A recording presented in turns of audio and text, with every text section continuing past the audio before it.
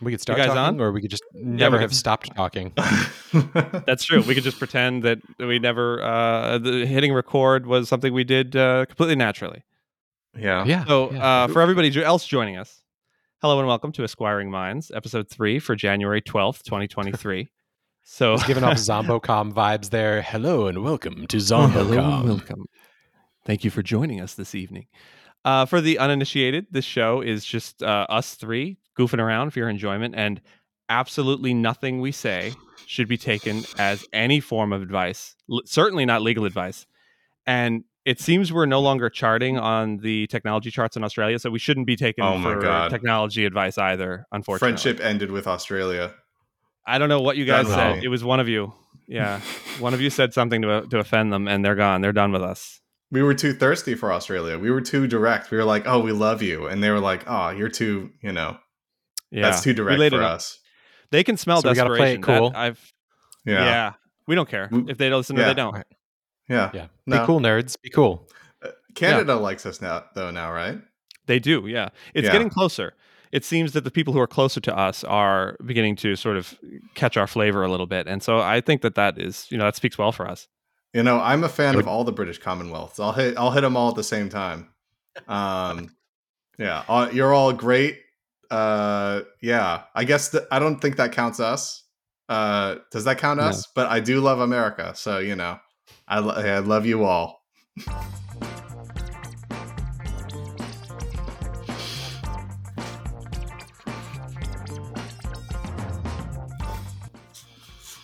All right, so just by way of introductions, I'm Andrew Leahy. I'm a tax and technology attorney in New Jersey, and I'm joined, as I will always be joined, by legendary Georgia and Indiana employment lawyer Jason Ramsland.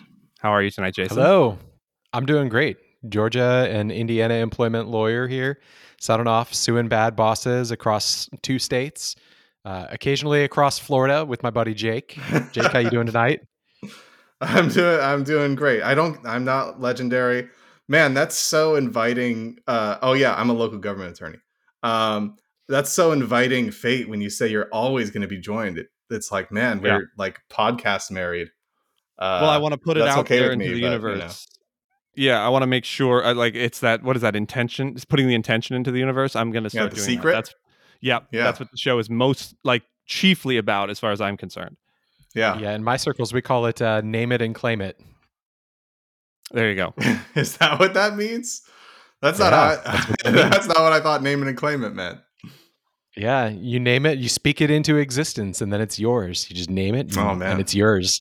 Okay, I'm gonna name and claim. Yeah, I'll feel less cautious about saying what I'm naming and claiming. There you go. You can just shout it out. It doesn't actually work that way, but Oh. Is that like children calling it for the front seat? For the passenger seat? Yeah, if you call it, that's I'm calling dibs on great personal wealth. Dibs on great personal wealth. There you go. See, now you've put it out there, and so it will come. Yeah. God, if you're listening. In furtherance of great personal wealth, our show is getting really, I think, polished up. Like the new logo we have is fantastic. Yeah, I agree. And the person, I'm very unbiased. The logo is the best thing in the world, actually. But no, it was made by my wife, Kelly, my very talented designer wife, and it's inspired by old AOL and old AOL logos, which I think is consistent with our vibe of being millennial techies, I guess. Also old. I don't know if you guys were in AOL chat rooms like I was. In AOL trivia chat rooms. Yeah. Of course. Also, apparently, it looks British, something about the powdered wigs. So if you're not looking at your phone, it's 3 dudes in powdered wigs holding gavels, popping out of the computer monitor.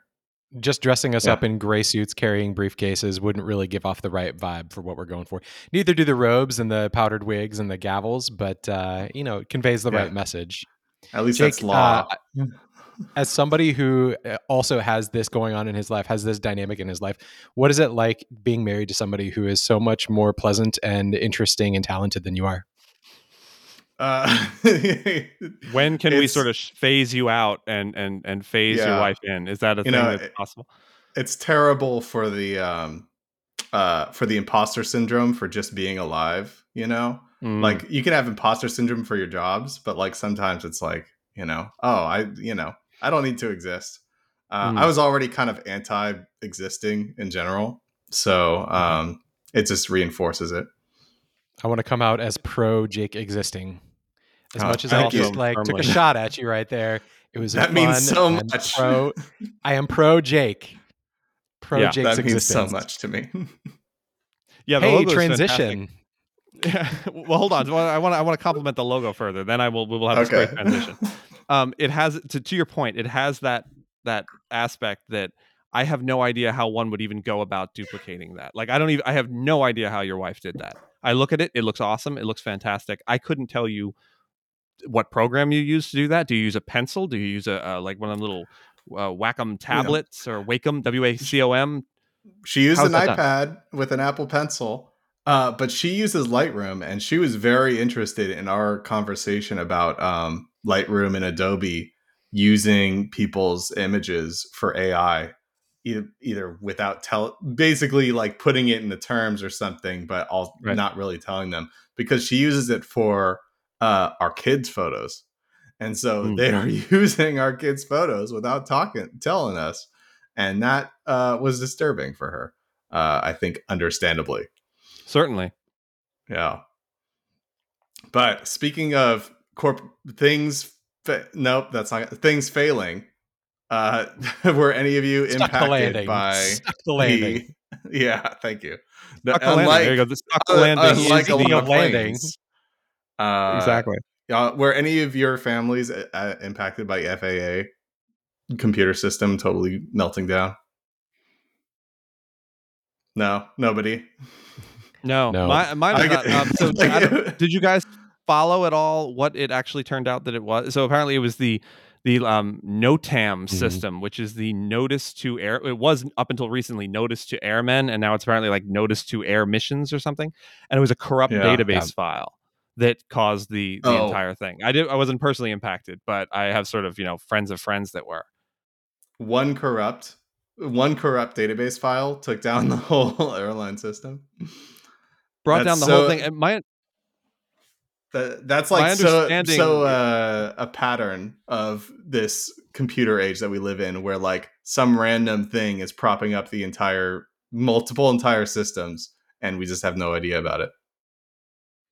Yeah, my understanding was that it may not have been the technology that brought it down as much as was the concern about what caused that database to be corrupted, and so they didn't know if there had been some sort of breach or something. I think from some of the people sort of Oh, speculating. I don't think there's been anything really released. And here's a transition. Speaking of talking about things you don't know what you're talking about, we had some feedback. Questioning sort of some of our points we made in the last episode. And so that's why in the intro, I emphasized pretty hard that this is really just intended to be for entertainment purposes. For really, it's like first and foremost, it's for our entertainment. And if you all who are listening want to come along and enjoy it as well, you're more than welcome to. But this is for me. yeah. If you're, yeah, if you hear something we say, that's probably based on like reading or skimming like an article. If you want to do more research into it, that's highly recommended. We actually actively discouraged each other from researching stuff that we were going to talk on here, so that it would feel like less work to come and talk, because we really just wanted to, have an excuse to hang out and talk on the every once in a while or every week. Yeah, so Doesn't doesn't we want to be right because we're people that like being right, but we aren't. That's not the goal of this podcast. Yeah, it's definitely not a try hard research podcast. It is definitely not where you want to go for hard news. None of this is going to be hard news. We might take a look at like a short, like a glance at hard news, and talk about it a little bit, and kind of try and take some funny pot shots at the hard news while we're taking pot shots at each other. But this is not, gosh, what's a good example here? This is not, Preet Bharara, which is an excellent podcast. He's got an awesome podcast that is like sometimes good hard news, sometimes really in-depth interviews. This isn't that. This is just three nerdy lawyers talking about stuff and poking fun at each other and having a good time together on. So not hard news. If you're here expecting hard news and just like super precise commentary and insight, listen, we're not trying, but we're also not trying real hard. And so if you're here for hard news, you probably want to go somewhere else for that. And if you are here for fun and entertainment and goofing around, then this is the place to be. Speaking of things that we probably barely know anything about, the FTC proposed a rule regarding stuff that you, Jason, very much know about, which is a rule banning non-compete clauses in employment contracts for virtually everything that is not a acquisition of a corporation.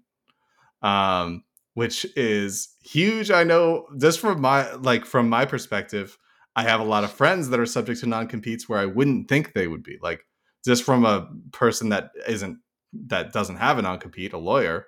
One of my friends who is in legal services and court reporting sales couldn't sell in my area because of a non-compete when he moved. And I was like, what is the possible value to society from that? But yeah, the FTC has proposed a rule banning non-compete clauses in almost all employment contracts.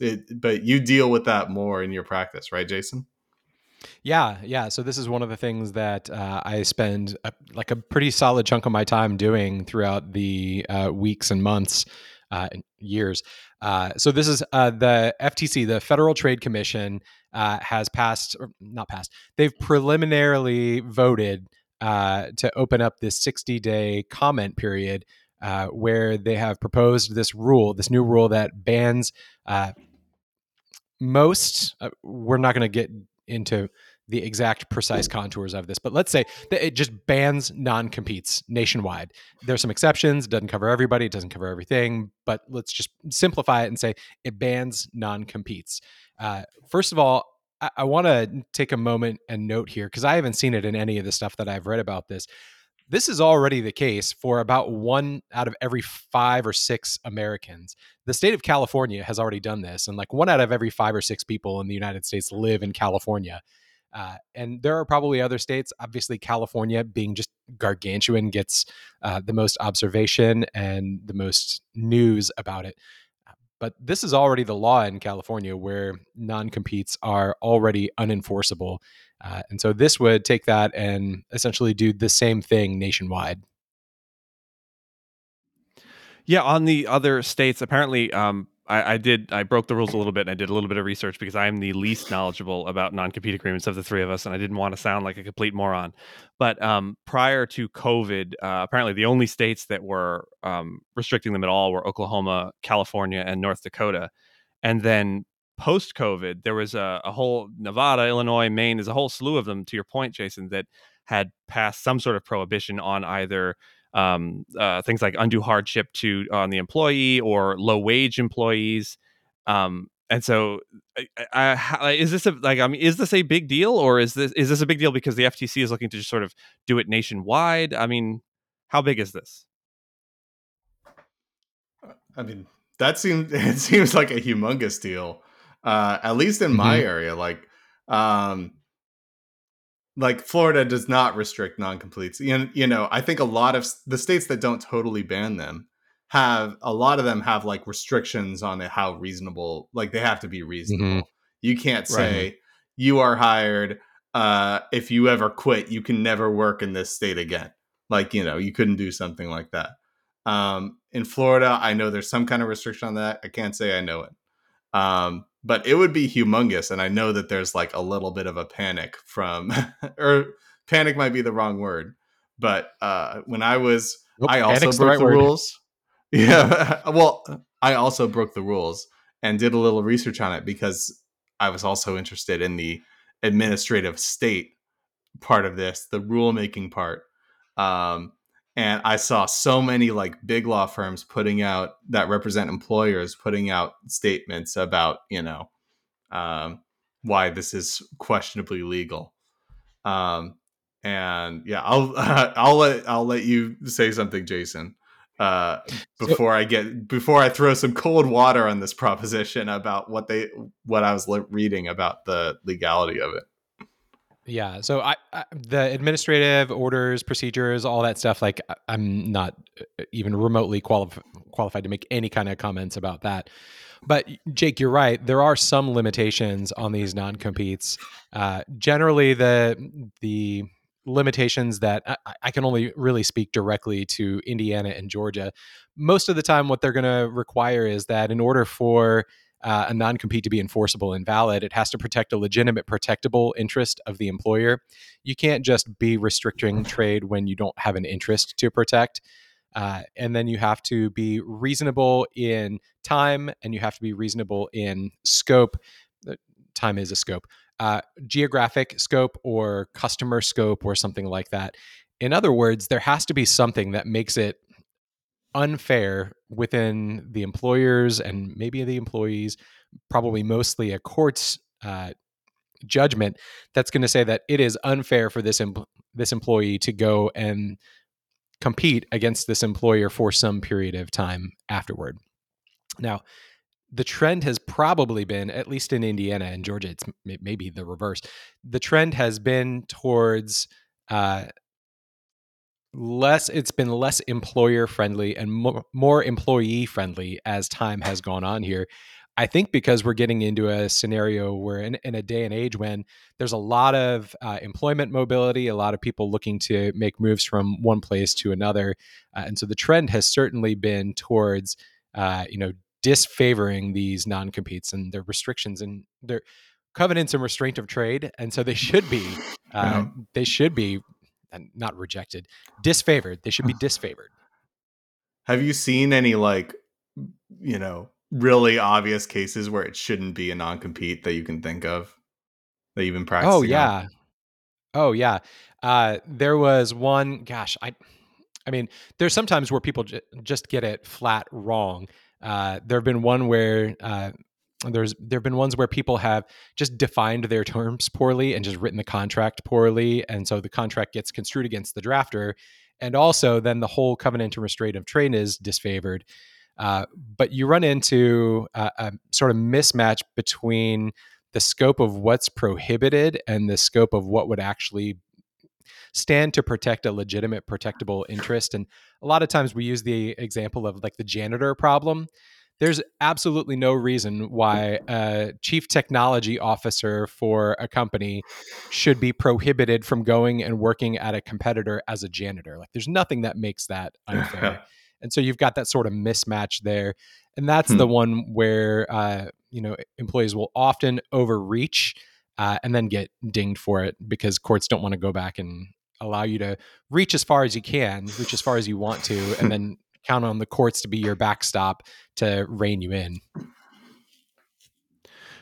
To your point, Jason, and Jake, I mean, just in general, about the sort of chief technology officer to janitor type transition, what is the devil's advocate argument for non-compete? I mean, like I understand why why an employer would potentially want it, but what are they going to argue? What is the cold water that's coming from Jake? Is it like brain drain? Is it investment in training that they're concerned that they're going to put a lot of time sort of onboarding you, and then you're just going to take off and go?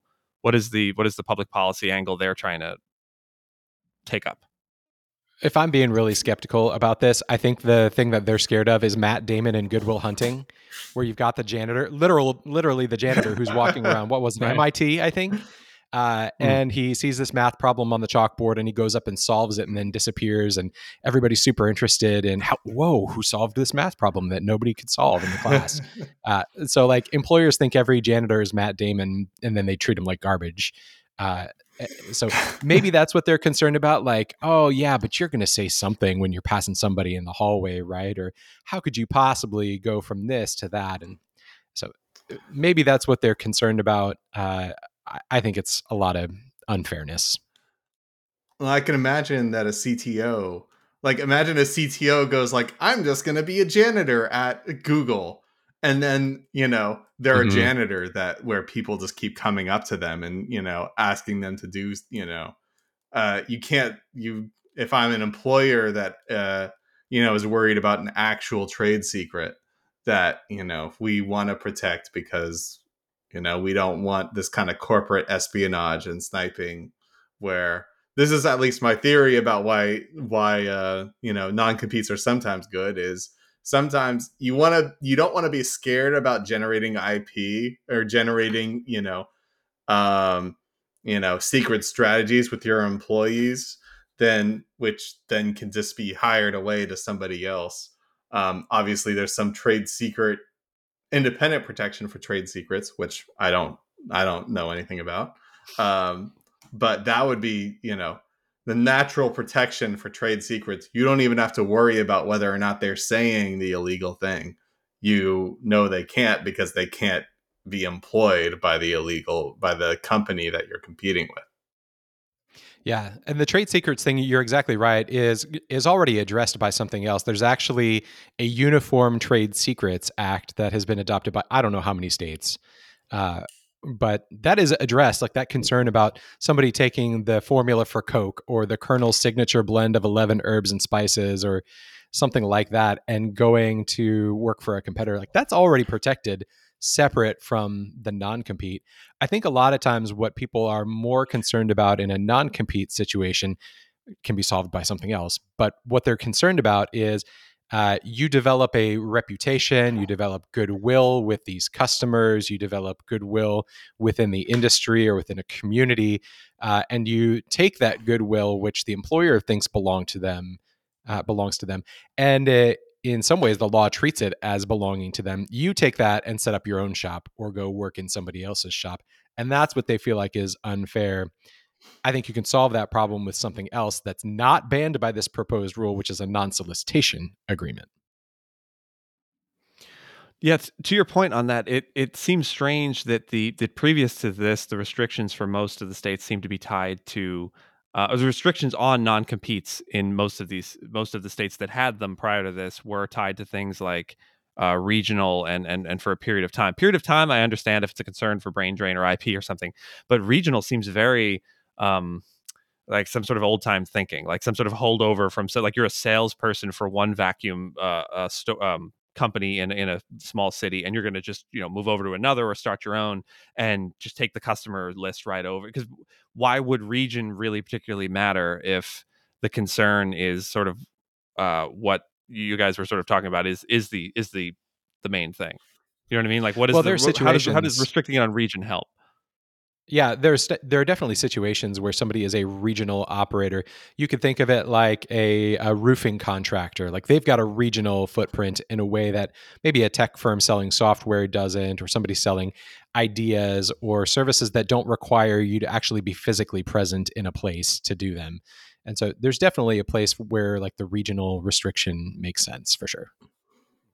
Yeah, I don't know if this is exactly regional, though I think it totally is. But the friend that I mentioned selling legal services, and by that I mean like court reporting, courtroom presentation, that kind of thing. And if you aren't an American lawyer, know that that's a thing that gets sold a lot. There are a lot of salespeople selling court reporting and other legal services, service of process, that kind of thing. He was banned from selling in my county, and he was well known in like my county and the counties surrounding it. And so he was restricted to only selling in another county. The thing is, he was really only well known in my county. That was where his reputation was. Um, and so he got sued by his old corporation. This is pretty recent. He got sued by his old employer for Mm-hmm. showing up to a conference in my county, even though he didn't sell there. He was just hanging out. But to them, that's part and parcel with selling. Is you Really? become chums with the people. But I don't know whether that's worth protecting. Is a matter for democratic process or whatever. But I do the cold water that I referenced earlier. I was reading some biased employer analysis, but also some unbiased analysis that seemed pretty confident that this is not going, that it's going to get thrown out by the Supreme Court, based on the major questions doctrine. Based on the composition of the Supreme Court. Yeah. There's a relatively new doctrine called the Major Questions Doctrine, which says that an administrative agency can't create a new rule with major implications unless there's a clear legislative command to do so. And so this rule is being issued based on I believe it was the law saying that they're allowed to make rules based on unfair commercial practices. And so whether or not this is unfair commercial practice, it would be hard to say that there's a clear legal command to make a rule regarding non-competes, because non-competes are a big deal. So they seem very confident based on the composition of the Supreme Court, that it's not going to go anywhere. But it obviously wouldn't go anywhere in Congress. Yeah, I mean, what's going anywhere in Congress? Right. Yeah, we'll see. But yeah, they seem pretty confident that it's not going to go anywhere. Far be it for me to wade into matters of what's going to be declared constitutional and unconstitutional, but like, this is why the FTC exists. It exists, and it's got a pretty clear mandate where I think the FTC is the body that at least is somewhat involved in antitrust rules and antitrust issues, and making decisions and rules about stuff like that. And like, this is a covenant in restraint of trade. Like, this is what antitrust legislation was, not entirely, because you have the whole like monopoly sort of thing that plays into antitrust, but you also have these covenants and restraint of trade where maybe places aren't monopolies, but they engage in behaviors that have the effect of suppressing mobility of workers between businesses, as the FTC noted in this rulemaking that they've proposed here. It has the effect of suppressing wages on like a pretty big scale. I think they said something like $300 billion a year in wage suppression. That probably does lend some force to the notion that this is a major, what was it? Major doctrines, major decisions, major questions. Yeah. But still, major questions. There you go. But this still seems to be pretty squarely within the wheelhouse of what the FTC exists to do and what their mandate is. Yeah, I don't know if this is, exactly FTC, this being the thing I was about to say, not what you were saying, FTC interest, but like just the fact that, it can become a norm for a whole industry that you get non-competes, but people aren't compensated as if they are receiving non-competes. They're getting compensated at normal salaries. And then basically you trap them where they can't quit because they won't be able to, they'll have to move, or they'll have to have some hideously unjustifiable commute to work anywhere. That seems like something that the government should deal with, where people, mobility of workers is like, you could call it mobility of workers. That's almost too theoretical. They are like, you can trap them, you could trap them in their job where they can't leave, and that suppresses salaries. So that's very, I feel like that should be a concern. That if the FTC doesn't have authority to deal with, somebody should have the authority to deal with. Well, it's also, these non-competes can contribute to an awful lot of corporate waste too. I know of more than one situation, and I don't think it's uncommon at all, where you'll have somebody, it's particularly common among higher level executives, but you may have somebody who is invited to resign or is terminated or somehow separates from the company, who has this 18-month or 2-year non-compete that some states will obligate. I think Illinois is one of them, that I think they have to pay them for the entire duration of the non-compete period, even if they don't have to. I'm probably wrong about that Illinois law. This is not legal advice. But even so, at a high level, the executives who are like the highest compensated employees will sometimes have it that you get paid for the entire period of your non-compete. I have really specific direct knowledge about a situation like this where a former executive got they said, well, we need to trim down our executive team. Who's willing to go? And this person said, okay, I'll be the first one out. Took 18 months and played golf for a year and a half. He got pretty good. Do you know about Brett McMurphy, the ESPN guy? So he was a college football reporter. ESPN, decided they were trying to do layoffs, and they looked at these, old guard reporters who were on like the first year of their contracts or something like that, and they were like, "We're gonna lay you off because we'll pay you for the rest of your contract, but you're not allowed to work for anyone else. So that way." You're just gonna start. You're gonna like say, okay, I'll forgo the rest of my salary because I don't want to become irrelevant over the next 3 years by not working for anybody else. So Brett McMurphy decided to just do the reporting from his Twitter account.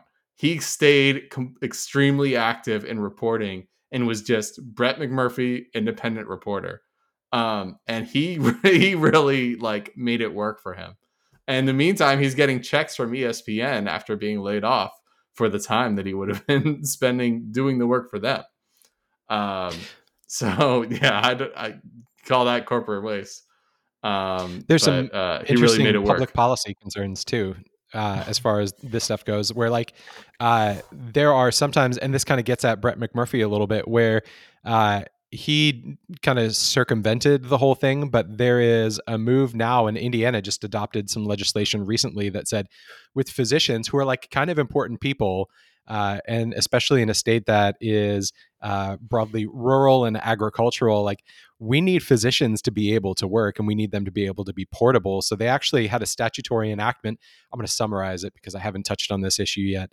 And so this is a high level summary of my vague understanding of it is any new physician non-compete has to include a buyout provision where you can pay some reasonable sum to buy your way out of that non-compete. Now, in the case of doctors, it's going to be whatever clinic or practice or hospital group that they go to who's going to pay the $50,000 or $100,000 or whatever it is to buy them out of their non-competes. But there's a public policy angle to this too, where we need certain kinds of people, certain key professions to be free from these sorts of things. And so public policy plays a part in it too. Yeah. Somehow lawyers are a key profession in all these laws. So, thank God for us, we're so important that we can't be tied down. That would be like, that would compromise people's access to the courts.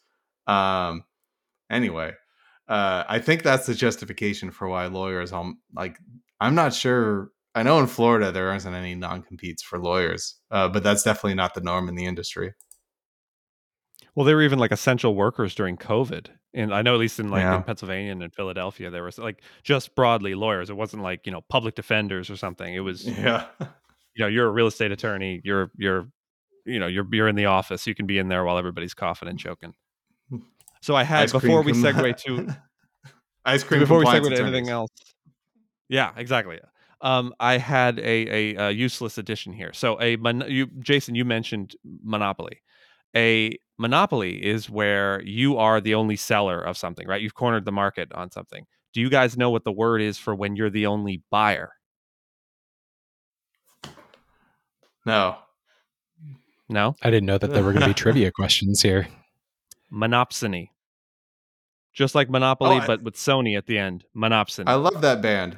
That's a great band. They're a great band. It's a shame they broke up. George Michael and the other guy. Oh, did they? Oh, that's a shame. I didn't know that. They did. I'm so sorry. Yeah, it was monopsony, and then it's an exclamation point at the end. That's how it's stylized. That's my useless addition to that discussion. Monopsony. I know that from to my knowledge, it only really comes up in things like the Affordable Care Act and like life insurance, or I'm sorry, health insurance companies, where you can have sort of Blue Cross and Blue Shield derivatives in a state being the only purchaser of medical, what'd you call it, doctors, nurses, hospital services, right? And so that they can set Oh, the yeah. price because they're the only buyers. You know what I mean? Like we're the only ones who can pay you because we have this all sewn up. Anyway, monopsony. Before I transition to that's a little, you got to write that down. That's a little trivia for you for future episodes. You guys hear about the right to repair memorandum of understanding between the American Farm Bureau Federation and John Deere, and so I think this was going to be our second sort of major topic tonight. This is interesting. This is similarly, I'm wondering if Jake is going to sort of bring the bucket of cold water for this one too. I'm somewhat skeptical. I mean, I think this is going to be one of those situations where the exceptions sort of swallow the rule, or the rule swallows the exceptions, depending on how you look at this. But anyway, right to repair is this generalized idea that when you get a new device of some sort, you have to sign oftentimes either through ClickWrap by on software, or it's on literally back when we used to buy software in a box, it would actually be on the plastic wrap that when you tore it open, you were agreeing to the end user license agreement.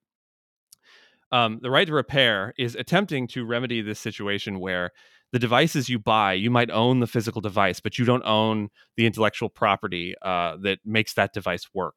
So be it firmware or software or an operating system or a cell phone operating system.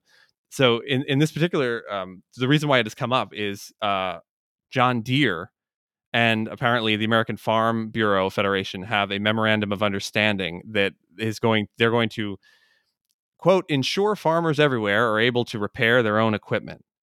And what this promises to potentially do is allow for this to be applied more broadly, so that the devices you buy, you can go to non-authorized service people to have various repairs done. And when potentially even a hardware manufacturer stops updating the underlying software and firmware for a device, like say an operating system for a cell phone or a tractor, or now increasingly maybe a car, you can go to someone who can potentially fix it, right?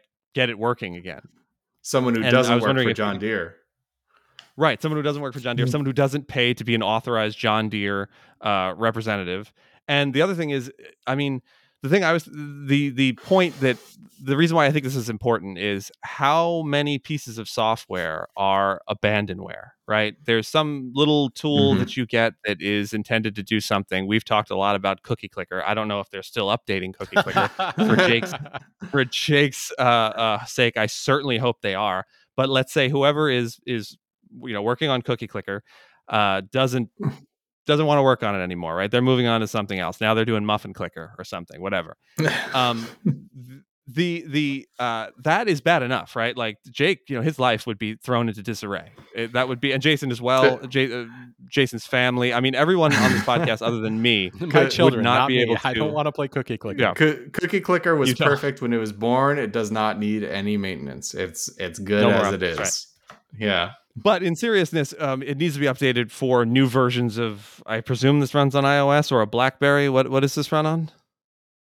Are you talking about Cookie Clicker? Or are you talking about tractors? Cookie Clicker. No, I'm talking Cookie about Clicker. Cookie is a web game. It runs on everything. Okay, well, that's a bad example. All right, okay, then that's a bad example. Maybe that doesn't need to be updated. Maybe it is perfect as it is now. It is perfect. But the broader Cookie Clicker point here is that it's bad enough when software is abandoned, but when software that makes something go, like a tractor, is abandoned, you can have giant, multi-1,000-pound paperweights, basically. Again, cell phones, cars. This is just becoming increasingly, more of a relevant problem. And so it seems there's at least the potential path forward for this right to repair to open up some avenues for third parties to be able to make changes, and maybe even users to be able to repair their own devices. Yeah, and what John Deere was doing here was like especially heinous. If you just imagine you're driving a tractor, which you need for your business, for your livelihood, it breaks down, you are not allowed to fix it. It's not like a car. For a long time, you could not fix it because you were not allowed to access the diagnostic tool. Only a John Deere authorized specialist could diagnose it with the authorized tool. And so they were deliberately making them into paperweights unless you paid them additional money. And I blame King Gillette, the person who invented the disposable razor, and the business model where you sell the razor for super cheap and you sell the disposables for with the hook, the idea of getting people hooked on the disposables. That's where this Like all the comes loss from. leader idea. Yeah, I don't know if he was the first one, but this is Was he an actual inkjet king of printers. something? I think King was his first name. I Really? broke the rules again. I googled this. I was like, man, this is just Gillette. This is just the evolution of disposable razors. This is the evolution of inkjet printers. Except instead of you can't print things, you can't harvest your crops unless you pay us when our thing breaks. When it's our thing that broke. Yeah, You just rent it. Yeah. Yeah, basically. You pay the amount to purchase it, but you rent it. King Gillette, though, I have to say, that's his, like, whatever he does in life, that's his family's fault. That is a name that is made to be despotic. Like, what was he Yeah. going to do? Just, give away thing? No, he's not going to. But so the John Deere, I mean, to your point about the John Deere as the case, the battleground for this, that is an especially egregious and it pulls at the heartstrings, right? Because you're imagining Yeah. some small, you're not imagining a massive corporate farm. Like, this isn't a Monsanto farm you're imagining, right? It's some mom and pop farm, if those still exist. All And farms are Monsanto farms. they're all that's using not Monsanto true. seed and blah blah blah blah. I'm married into a farm that's another family. whole There are small farms. Yeah, are they a John Deere family? Even like small family farms, I believe, use like giant Monsanto seeds and stuff like that. Monsanto, other stuff. Anyway. Well, now I'm Yeah. really going to go off on a tangent that I don't know what I'm talking about, but I seem to remember this. This is a half-remembered dream of a memory that I got from somebody else in law school. But tell me if you guys have ever heard this before. Monsanto, so they, if I remember correctly, they in some way have IP over certain strands of everything, right? But for the sake of our discussion here, let's say wheat. My understanding was, I believe it was in India, that what they were doing was they, let's not say intentionally, but one way or another, it happened that wheat that was grown with Monsanto seed that had DNA that was identifiable as Monsanto was especially prone to spreading to fields, even where farmers were not planting Monsanto seeds. And so they would show up, or somebody would from some Monsanto would show up to one of these farms, and they would say, looks an awful lot like you got yourself some Monsanto wheat here. And the farmer would say, well, no, that's not. I plant my own seeds or heirloom seeds or whatever. And they'd say, well, we have a right to take a sample. They're going to take a sample, and they look at the DNA and they find, whatever the strands that they stole from a tomato or something, so that this stuff doesn't die when it's cold. And turns out you had planted this stuff, and so now you owe us, a ton of money. And my memory of the articles I was reading was that it was destroying these farmers' lives. I don't know what actually happened there, but I think that was in America as well. I thought that was like everywhere. But it was, so the one that I heard about was the seeds were Roundup Ready seeds, because Monsanto Monsanto, I believe, makes Roundup, the herbicide, or weed killer. And so they engineered seeds which produce crops where you could just spray it with Roundup and it would be fine. Perfectly healthy, perfectly normal. Yeah. And then there was so there were some cases where basically people stole the seeds. And yeah, that seems like, I don't know if patent infringement is the right word for it, but I think it was patents. Yeah. But they were basically trying to say, you can't take our seed and then duplicate it, because that's patent infringement. And then, but there were some cases where people's crops were unintentionally infected, quotes, it's this crossbreeding. It's the way of life, Hakuna Matata. That's the wrong song from The Lion King. It's but the Circle of Life. I think the title you're looking for is the Circle of Life. Yeah. Thank you. I wish it was Hakuna Matata, but it's not. It's very much worries, many worries for all of our days forever. From what I've heard, the actual lawsuits from Monsanto where it was unintentional crossbreeding was basically none. Okay. But it was a thing that happened. Like you could accidentally commit patent infringement by having a seed that happened to blow into your field or whatever. It was something that was potentially happening, and that's crazy. I learned about that before I went to law school. I kind of I'm interested now. I want to research what actually happened there, but I know that there's like the Supreme Court like looked at patentability of this stuff, like how much you can actually patent a living thing, like a DNA strand, and I think the answer was yes, you can to some degree at least. I think so. Yeah. And I think I'm right. I think it was tomatoes, right? Wasn't the crossbreeding of like wheat with some sort of DNA from a tomato? This is really bad. This is like just like I said, a half memory, but to make them frost resistant. I think that was what. Anyway, I'm sorry. They got a lot of things. There's another way that I talked to a biology professor about this. There's another one where they decrease the pH or something like that, because if you decrease the pH, it makes it deadly for certain insects to eat. But it doesn't affect like human consumption. Sure. Anyway, we're the world's crazy. Sure. We're talking about AI. We're all focused on AI, and also there's all this other stuff going on. But that's just because AI has gone crazy in the last like 2 months. So. Yeah, it's the new hotness. But I'm sorry, I derailed everyone. Back to the John Deere thing proper. The great thing. So I was digging into it just a little bit in preparation, just a smidge in preparation, and the original argument back in 2015 for John Deere on the part of John Deere was that if you allowed third party repair people or the owners themselves to like root around in the software, they would potentially be able to use it to infringe on other people's copyrights. And the examples they gave was basically pirating music on these tractors, which is, I mean, obviously just patently, haha, hilarious, patently absurd. Yeah. Insane. And it's I see why this is chosen as the battleground on the part of people who are interested in the right to repair.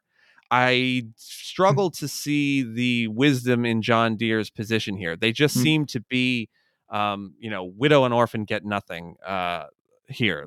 Just putting themselves in a situation that is, like I said, indefensible.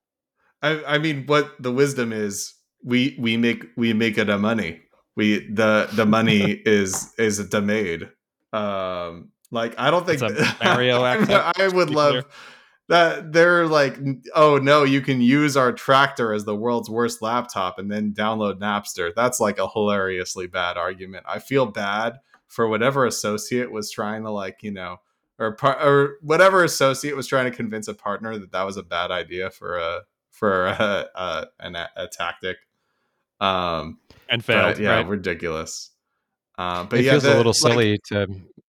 It feels a little silly to be posing that argument that if somebody cracked the software and started rooting around in it, that it's going to violate somebody's copyright. Well, like we've got a law for that. So like, okay, they're breaking the law when they do that. You don't need this other thing too. Yeah. Got the Computer Fraud and Abuse Act if you crack it or whatever too. But another, like, this is far from the only right to repair battleground. I feel like this is the worst PR one. But I mean, I remember right to repair stuff from like 2012 and iPhones. I think there was a big lawsuit over whether or not it was legal to jailbreak iPhones that resolved in, I want to say 2012. That ended up being, yes, you're allowed to jailbreak iPhones, because at the time Apple was saying, no, you can't even, we are allowed to sue consumers for breaking into their own iPhone. And there was and I think that consumers won that. And that was just like step one. And then now we're looking at, so New York passed a right to repair law, which requires which requires manufacturers, I believe, to sell like OEM compositions of parts, at least, to allow people to have their own, to repair their own stuff, anything sold in the state, which is, I think, the first major right to repair bill in America. And I know some people are disappointed that it didn't go far enough, because they don't have to manufacture individual parts. They can manufacture or allow for manufacture of compositions of parts. But it's something. It's a lot. It was very precarious for a little bit when I was first going to law school, and there was concern that no, you can't get in there at all. You just have to accept it. But it looks like it's going the other way. Yeah, if I remember correctly, I think the iPhone stuff, as often is the case, it happened first in the EU. I feel like that seems to be my memory of it, is that Apple lost their locking down of jailbreaking in the EU, as they've now. I don't think it was Apple. Was it who were the ones for USB-C? That was just the big. Oh, Apple lost that too. That was Apple's Apple lost. loss. Oh, that was Apple too. For some reason, it was Samsung.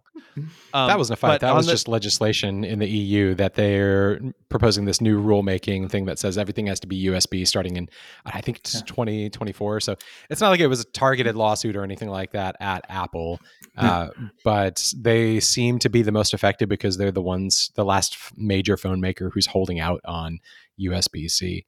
It's cool. So they're going to get around that by making a portless iPhone, and they're not going to have any ports at all. Nah, how do you like that? Nah, get home. We're not ready for that world yet. So turning back to the John Deere and the right to repair thing for a second, one of the reasons why this John Deere one is such a good sympathetic case for the right to repair is tractors are not cheap. I don't know. I have no farm experience until I married into a farm family. And now I have like peripheral farm experience from being around people who are farmers. But a tractor is not a cheap thing. Like a cheap tractor is in, the $200,000 or $300,000 range, or a cheap harvester or combine or something like that. And they can get to be I'm looking at, I just did a quick Google search here, and some new John Deere tractors as of May of 2022, combine price ranges from $670,000 to $750,000 for used machines, and $900,000 to over $1 million for new machines. So think about how bad it feels to buy a $1,000 iPhone and not be able to do what you want to do with it, and potentially have trouble if you crack it and jailbreak it or something like that. Now think about if your $1 million combine, which is super essential to your business, it's how you harvest the crop that you're going to sell, if that somehow gets bricked or unsupported, or just badly supported, or you can't get it repaired by a technician in a timely manner because John Deere's got a stranglehold on that, that's a really good sympathetic case to say, hey, I bought this $1 million thing. How about you let me use it? Yeah. And to your point on those prices, Jason, it's again surprising to me that John Deere, I imagine that there aren't a lot, even before this memorandum of understanding, there aren't a lot of John Deere tractors that somebody paid $670,000, $700,000 for, that are just sitting actually bricked because they didn't pay their $40 a month Peloton equivalent fee or something at those prices. Whether or not you're allowed to do it, you're going to get someone who can look at this thing and repair. I would be extremely surprised. Although now I'm going to back. What I was going to say is, you have say the Peloton, right? It's an expensive device. It can be locked down if you don't pay whatever the monthly subscription is. And so you just have a whole community of people that figure out ways to get around that. And for the most part, it's functionally unenforceable to take action against them, because Peloton would have to hunt down everybody who just stopped paying their monthly fee and see if they still had the bike, or if they had sold them. It would be a whole thing, and they're not going to do it, right? Maybe for John Deere, there's few enough. I can't imagine there's so few of these sold that there's not a hacker farmer community. There's not a forum somewhere on the web that you can go to that someone will sell you the device you need to connect and change the firm. You're going to get this working. And so I'm surprised that John Deere particularly wants to fight this fight, because I can't imagine it is actually working and people are allowing these tractors to be bricked. I thought they were, and that was kind of, they're very expensive, so it's easier for them to go after. But also, like so the Peloton. So I was gonna talk about the Peloton. The Peloton, if you stop paying for it, you still use the bike. Like it only gives you like a really minimum functionality. Like it lets you increase the resistance. It shows you your metrics, but that's it. But my understanding is if the tractor breaks, it won't let it won't let you diagnose it. Right. That's it. And you have to get a John Deere person to come out and fix it. So like as kind of ridiculous as Peloton's business model is, paying you have to pay $44 a month for $44 a month is what it is now. I'm still a little spicy about it. It's still like they still aren't as bad as John Deere when it comes to just not paying. Well, yeah, they're here's the not other literally problem. making them into bricks. Let's say, John Deere, I don't think is intentionally going out of their way to make tractors into bricks, except with the Ukrainian tractors that were looted by Russians. I think they did intentionally brick those. So the story goes. But really, what we're talking about here isn't so much a tractor getting intentionally bricked by John Deere. I don't think there's any evidence of that I've heard of. What we're worried about here is, let's say it gets to be, depending on where you are in let's use the United States as an example, you get to October, November, when it's really like the throes of harvest season, and your tractor stops working. But all the John Deere certified technicians who are allowed to work on these things are also busy fixing other people's tractors. And it's crunch time. Like, you got to get those crops in while the getting is good. And if you can't get somebody out there to fix your combine, you're like losing a lot of money. And the other thing about these, it's not an EULA, what do they call it? It's a license agreement with John Deere. The other thing about them is you waive all sorts of stuff in that, for the ability to sue them for like consequential damages. If That's a your great tractor point. is out of service and you can't get a technician out there to repair it in time, you can't sue them for your lost crops. You're the one standing there holding the metaphorical bag, and that's a really, really bad feeling. And that gives a really, really like country music listening, tugging at the heartstrings of America, like belt and suspenders. Like, those are the people who deserve to be able to fix their stuff, and not, some fancy software engineer who wrote a license agreement that says, you can't look at my software while he's snapping his suspenders. I'm sorry, software engineers. I'm channeling my Midwestern self there a little bit, but You raised a good point there, Jason, with the warranty too. That might be the other big point, right? Is if you do, so it comes crunch time, you have crops that are worth whatever you're going to make for the year that you need to have harvested, and so you do go to an unauthorized John Deere repair person because this is critical, and your $700,000 or more tractor, now the warranty is voided because you did so. So that might be another point as well, that people are going to some third party. It's not actually, like you said, it's not, there are no brick tractors out there in these fields. It's just that there are all these potential consequences in terms of protections for the farmers that this would fix, hopefully. Yeah. And I mean, if you're going to have this sort of draconian sort of locked down software system, license agreement that prevents you from having any unauthorized, like uncertified person working on it, you better have the stinking 82nd Airborne ready to parachute in and fix my tractor at a moment's notice if you're going to have that kind of draconian thing. So this isn't to say that what they're doing is illegal, although I think it should be. It's to say that this is a really good sympathetic case to put out there and say, here's why we ought to have right to repair legislation. Because if my combine is sitting in the shed, or even worse, unprotected out in the field, during harvest season, when I've got like a matter of days or weeks where I can get these crops in before the weather turns, before it gets too dry, before the field gets too wet for me to operate my tractor in it, like, if you can't get somebody out here to fix it, like, I need to be able to have somebody who can. It's a really sympathetic case. I got a lot of sympathy for these folks. For sure. Just to bring it full circle to where when I started this topic, I mentioned that I was going to be the one to throw the cold water this time. And so in the memorandum of understanding, apparently the loopholes that are left open for John Deere is that the equipment owners and the independent technicians can't compromise safety measures or protocols on the equipment that protect Deere's intellectual property. And so that was sort of what I was getting at when I said my concern is that these exceptions will swallow, or the inverse, right? The rule will swallow the exception. So, I mean, the safety measure thing, like I can imagine we're going to be looking at several years, if not longer, of litigation around, insane things that are being called safety measures that are, have no bearing on actual safety. Yeah, or things protecting intellectual property, which is kind of the whole thing that they Right. that they based their whole idea on was we're just protecting our intellectual property by not letting you diagnose your tractor. Right. And just to close out this topic before we move on to follow up and stuff, I was looking at some other like sort of insane arguments that companies have made for these sorts of lockdown things.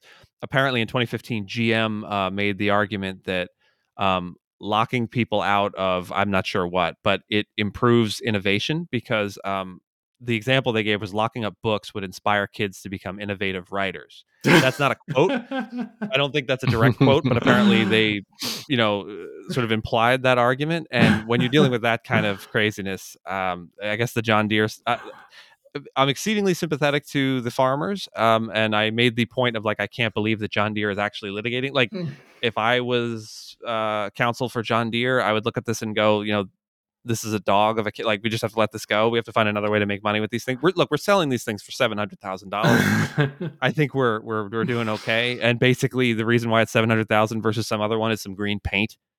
So I would let this go. But when those are the people standing shoulder to shoulder with you, this GM making arguments like locking up books make kids more, better writers, I could see how they might think that this could be a winner. No. I don't think they care about the strength of their legal argument. They're just they're making the money. They're gonna take it until they can't. All right. Well, unless we had any other comments about John Deere, I think we could just move on to follow up and sort of talking about what's going on with us. Yeah, we're good with John Deere. Yeah, we're done punishing Mr. Deere for his. No, not. I would say I'm good with John Deere. Yeah, no. Nobody's good with Mr. Deere. No. So the only follow up I had, we all had. We talked about this a little bit before the show. Was this story about CNET is publishing articles published by AI? Did you guys have a chance to just like do our usual amount of research, which is to say we looked at the title and went, "Oh, yeah." And one thing. So first of all, feeling very betrayed as a longtime CNET reader, but I am shocked that they did this, knowing that Google might punish them tremendously for it, because Google banned AI generated content, and all these articles are like SEO bait. CNET lives on Google, maybe not entirely, but they're refrigerator rankings and whatever, all kinds of other rankings, holiday gift guides. That's kind of where CNET makes its bank, and if they get killed by Google, that just seems like not worth it. But that's... And my understanding is they disclosed it, right? I mean, it's not. This isn't something that, because there are detectors now. There's I know Hugging Face has one, and then like some teenager, we'll put it in the show notes if I can find it. Some teenager came up with like a GPT-3 detector that can, with pretty good accuracy, tell you if something was generated by AI. And so I don't know if CNET did this before they realized that was going to be possible. And so then they went like, "Ooh, better just go ahead and throw the byline up that this was written by AI." But I would imagine not. I mean, I have to imagine there were people there who knew that this could happen. And to your point, I mean, I think they live and die on Google. I imagine. Yeah, you have to click through it's not that the byline says it's AI. You have to click through it. It says like CNET staff insights or something like that. Then if you click on that, it says AI generated with human input. Right. Important part: human input, human editing for accuracy and style or whatever. So that might be the way that they're trying to get around it. I mean, but yeah, I'm going to channel. I'm going to channel my inner Casablanca Lewis and come out and say, I'm shocked to find that there's gambling going on in here. Like, this is something that was always bound to happen. And I think it's actually probably good for CNET, maybe not in terms of like Google search rankings, but it's, it'll get a little bit of pop for them right now. I mean, it's enough pop that we're talking about it here. And I don't know the last time I talked about CNET. But it's creating a little bit of splash for them right now, and it's still going to require. I mean, all three of us, I think, have used GPT-3 or some other AI text generation or image generation or music generation thing. I know we've all used the music generation thing. It has to have human input to start off with, and so it has the seed of a human generated idea to begin with, then gets fleshed out by this computer program, and then then a human goes back over it and fact checks it, and then edits the actual content of it. So it's not as though it has no human hands on it. They're getting some splash out of it here. But, if this is the future that we're looking at, then, I mean, it's not the future, it's the present now. Oh. Yeah, I have some unease. Like I'm excited about, especially OpenAI projects and ChatGPT and all that. I've been using it for a lot of different things, and I'm not an advocate for it, but I do feel as though we are on the precipice of just being awash in content that has been generated by AI and AI informing AI. And the metaphor I was thinking about was, I don't know if you guys have ever like used I'm particularly thinking about IRC back in the day, Internet Relay Chat, where you could go in and download MP3s that you had the CDs for, and so that wasn't piracy. Once like all the normal users left there and bots kind of went in, it was just bots talking to bots. Like you couldn't just have a channel on IRC on one of the big like DALNet or FNet or one of those networks and just have like a channel about baseball or something and talk about baseball. You would just be constantly inundated with spam bots. And that has happened for a couple different apps that I've like hung on to for probably longer than I should have. Like communication apps and stuff on the phone, where there's no one left on there who's a human being anymore other than me, and it's just you're just constantly being inundated. It becomes unusable. For a little while, Instagram actually DMs were that for me. It was just like I could never use it to actually talk to somebody I knew because it was just a constant flood of inappropriate looking avatar people trying to send me to a WhatsApp link or something. And so I do feel like we're in the last days of reading a lot of content that is not at least partially written by AI, and I'm not totally on board with it, but I think we're going to have to be. Yeah, I am also very concerned. Or very concerned might be a strong word, but I'm spooked, I guess would be the I think I've mentioned that before. When you wrote your first 2 paragraphs of your article, I was spooked. There's some things on that I would like to Google, and I really do not care if a human wrote an answer. Like, I just want the right answer. Like, Sure. how long does this thing last in the fridge? I really don't care if the AI wrote an answer, as long as it's correct. And that's maybe the number one.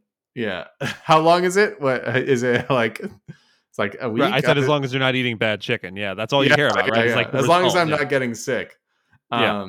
That unfortunately right now the AI doesn't care about the truth. It just cares about passing as human. So that's not good. But yeah, I also think we're on the precipice of having like a lot of bots sounding plausibly human, and maybe us having a problem with being able to differentiate between bots and humans. And when we get spammed to buy sunglasses on Facebook, whether or not that's going to be preceded by 20 messages of plausibly human chat, so that it's like, oh dang, it's sunglasses, it's a sunglass bot. So that's concerning. Also concerning is going to be, people aren't going to like this, is that it's going to direct people towards maybe eliminating privacy on the internet, or eliminating the option of anonymity, where you don't have to tailor yourself to it. It's a big ask because of the the house of cards that is internet infrastructure, the ability to require somebody to prove an actual identity before they engage on the internet. But it is something that I think people are going to start pushing for more and more as AI becomes more plausible. I think what we're really approaching here is the transition of the age of people being confidently incorrect on the internet to AI being confidently incorrect on the internet. That's a good point. And They're that's just gonna like be us. Yeah, we're going to pass the baton. We're going to pass the baton to AI being confidently incorrect. Speaking of transitions, and so I can sort of segue these 2 points Hey. together. Our concluding Jake news here. Would you? So you guys both have websites, and Jake, I know you're going to talk a little bit about your Yeah. blog, but would you guys use AI for not for your blog, but for your professional website to write copy, like not to write anything, that you're actually obviously your websites are not legal advice, as this podcast is not legal advice, et cetera, but not anything that would be really important, but just copy, like a little bit about who you are, maybe dump your resume into it and say like, write me an introductory paragraph for this. No, I have copy paste for that. I've written things about myself. So, I'm going to write my one thing. It's important to me what that sounds like. Maybe I would start it as like if there was like a bot, oh man, I bet this is coming. If this already doesn't already exist, where you upload a PDF of your resume and it writes a bio.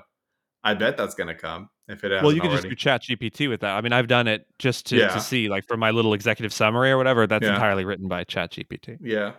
I mean, I could use that as the nugget and then expand on it. But, that's important enough where I will spend the time to write that and then just copy paste it everywhere where I need it. So no, I don't think I would do that. I would totally do it. In fact, it's a great idea. Next time I go I'm gonna post do it right anything, now. I mean, not right now. I'm busy doing this right now, and then I'm going to go to bed. But Yeah, I would totally do that. During the podcast, we're gonna have a live bio writing as we speak on ChatGPT. If you're doing it the way that CNET is doing it, I don't see why you wouldn't do it. I mean, you give it the seed of an idea, especially if it's just a simple little thing. You give it the seed of an idea, let it do some of the churning, and then you go back and clean it up. Like, I'd totally do that for my website. The only thing I would point, I mean, you said it there, Jason, when you said nothing important, just something small. I predict in the next, I'll say, year or so, between Safari, Edge, Firefox, one of them is going to ship out of the box with something that is on the UI, that is on the URL bar or something that tells you if the text is likely generated by an AI or not. And so I mean, there's obviously privacy implications for that, but somebody's not going to care. They're going to want to capitalize on this when this becomes a problem, right? And we have all this generated junk on the web.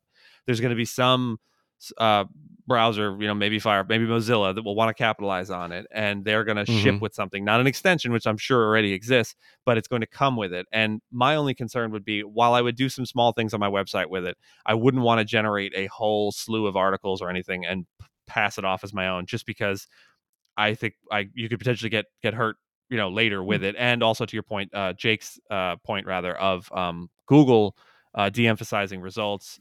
All that information will be tied together, and all of a sudden you won't be getting any organic search traffic anymore. I want the browser plugin that's going to tell me when I go to a car dealership's website if the person that's trying to chat with me in the bottom right hand corner is a real person or a bot. Just kidding. It's always a bot. I can tell it's you, always I'm your extension. You're a bot. I want that. I've been doing this too. I want that. But what I also want is, I want an indicator as to, this is a very specific complaint, but I want an indicator as to whether that person is a third party that's been hired to do this, or this is actually somebody at the dealership. Because now I'm ranting. I know I am. I am continually chatting with someone who has no capacity to tell me anything more than what's on the website about the inventory of their whatever cars they have. And they say, well, if you give me the information, I'll pass it on or whatever. And it's somebody else entirely, and you have to repeat the whole thing. That's my complaint for the day. I'm sorry. I stole that's the tech support. It's the tech support problem over just again. It's an outsourced place that doesn't have any power to do anything. They're just going through tech support 101. They're going through their thing. You call them, you've already restarted your router. You've already reformatted everything because you have basic competence. It doesn't matter. You got to do all that stuff again. But the browser thing, One of them is going to have an AI detector. Edge is going to have ChatGPT built in, and it's going to have an AI generator built in because Microsoft is deep in OpenAI. They're going to lean into it. That's you know, with Bing and everything else. yeah, that's one potential possibility. So my transition was for you, Jake. What's going on? What are you doing? What are you up to? So my New Year's resolution, to the extent I had one, was, inspired by Mastodon, was to become more independent of big tech things and to branch out on my own. And so I've owned jacobschumer.com. I bought it just in case I ever, got famous and somebody wanted to park it and be a jerk to me. I did that when I got fresh out of law school and was a public defender. Easy 15, $12 a year or whatever. I've been sitting on that, haven't done anything with it. But I decided I'm finally I'm going to actually make this a website. I was paying WordPress.com to turnkey solution, kind of like a Squarespace. Here's your blog. Easy peasy. Over the new year, I decided to get a independent server, get my own registry service, and run it all myself because I'm like, yeah, I'm getting independent. No one person's going to be able to take me down. Man, I do not recommend it unless you were like really independent tech minded, because it was such a disaster where I did one wrong thing in the console when I started my DigitalOcean cloud server, and I lost a few hours of work just like because I was like, what is this? What is this SSL thing? Should I activate it? It says that it increases security. Okay, and then I ruined everything.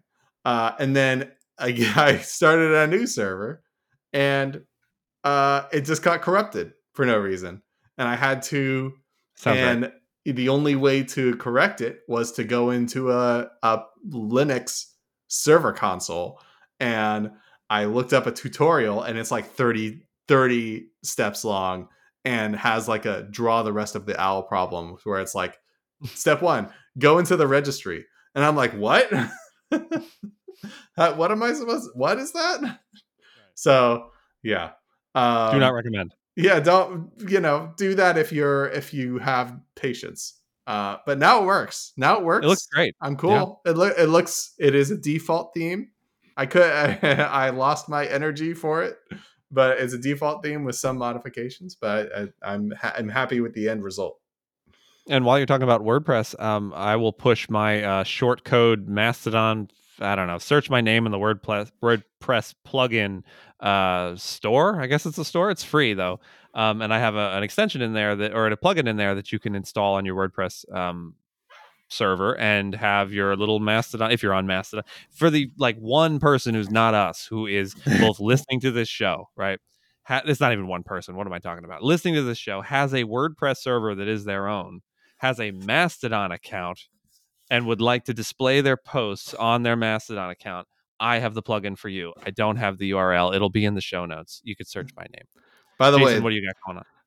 The whole reason I wanted to move my server was because WordPress.com was going to charge me $4 a month to install Andrew's plugin. So it was all his fault, actually. I'm so sorry. Jason. Yeah. So what's going on with me? Well, we live in Athens, Georgia, right now, and I don't know if y'all heard, but the Georgia Bulldogs just won the national football championship for the second year in a row. Mm-hmm. And so we've got a lot of stuff going on about that. Where of course we watched the game, stayed up late into the night, and I've been on my way from my office downtown out to my parking garage. I've been popping into stores and scoping out the back-to-back national championship merchandise and stuff like that. And we're headed to the parade coming up on Saturday. So that's been some exciting stuff for us. That's awesome. Kind of being around and absorbing the energy that's happening in the town and around campus right now. It's a lot of fun. Congratulations. As a fellow SEC football school, we share Vanderbilt Commodores sharing that glory a little bit, sharing the national championship glory. We really are very happy for you. Sure. What about you, Andrew? What's going on with you? Well, just on your point there, Jason, so apparently, I guess you guys in Athens don't react the same way people in Philly do to winning, because in Philly, if you win, that's when you riot and you flip the cars and you set fires and stuff. You don't do that when you lose, because they're used to losing, because the Phillies are a terrible team. But when they win, they don't really know what to do, so they pour out of Citizens Bank Park, and I don't know if you guys remember from back in the a couple months ago when the World Series was going on, and it seemed like the Phillies had a chance. The Philadelphia police had to once again grease all of the poles throughout Philadelphia, because if they won, people would be climbing these light poles and falling off, because obviously they're drunk and killing themselves in the street. And so they're out there. You can look this up. There's photos of cops out there with like what look like wallpaper glue rollers rolling like Crisco onto all the light poles, so that people who won't be able to climb them. But what's going on for me? All I have is really a recommendation. I've been lately watching just like old television shows, not old television shows, but old for us on Netflix and whatnot. And I highly recommend old Seinfeld episodes if you haven't watched it in a long time. Very good. This is really, I don't know if you guys have heard of Seinfeld. What? I'm going to recommend something you've never heard of before. Yeah, it's this little show about some people in New York. It's great. Three but also good Golden people Girls with high totally moral good people. values. Yeah, exactly. But also Golden Girls. It is a really good show. It holds up. It is very funny. And you can, there's I think like CMT airs them constantly. It's like the only thing they purchased to put on there that isn't like a country music award of some sort for somebody with two first names that I don't know. Other than that, it's Golden Girls. So I have my DVR record them and highly recommend. What? And that's on Netflix, you said? No, Golden Girls is on CMT. You got to record that Only? yourself. That's Okay. not on Netflix. Yeah, Oh, I don't know that I'm- that's on any streaming. I'm the youth correspondent. I don't have TV, so Oh. sorry. I'll have to find some other way. Yeah, I'm I'm sure sure- you can fall off a truck or something. Yeah, the internet finds a way. Yeah, they're all dead, so they're not getting anything for their work anyway, so it doesn't matter. But if that's it, I think we can close this one out. What do you guys think? Yeah. Our Talk last to you guys next week. First normal episode? I don't know. We'll see. See you later. I mean, yeah, there's a few moments left if you want to make it not normal. I mean, we could quickly say Baba something Booey. that we can get in trouble Baba for. Booey. Oh my gosh. There you go.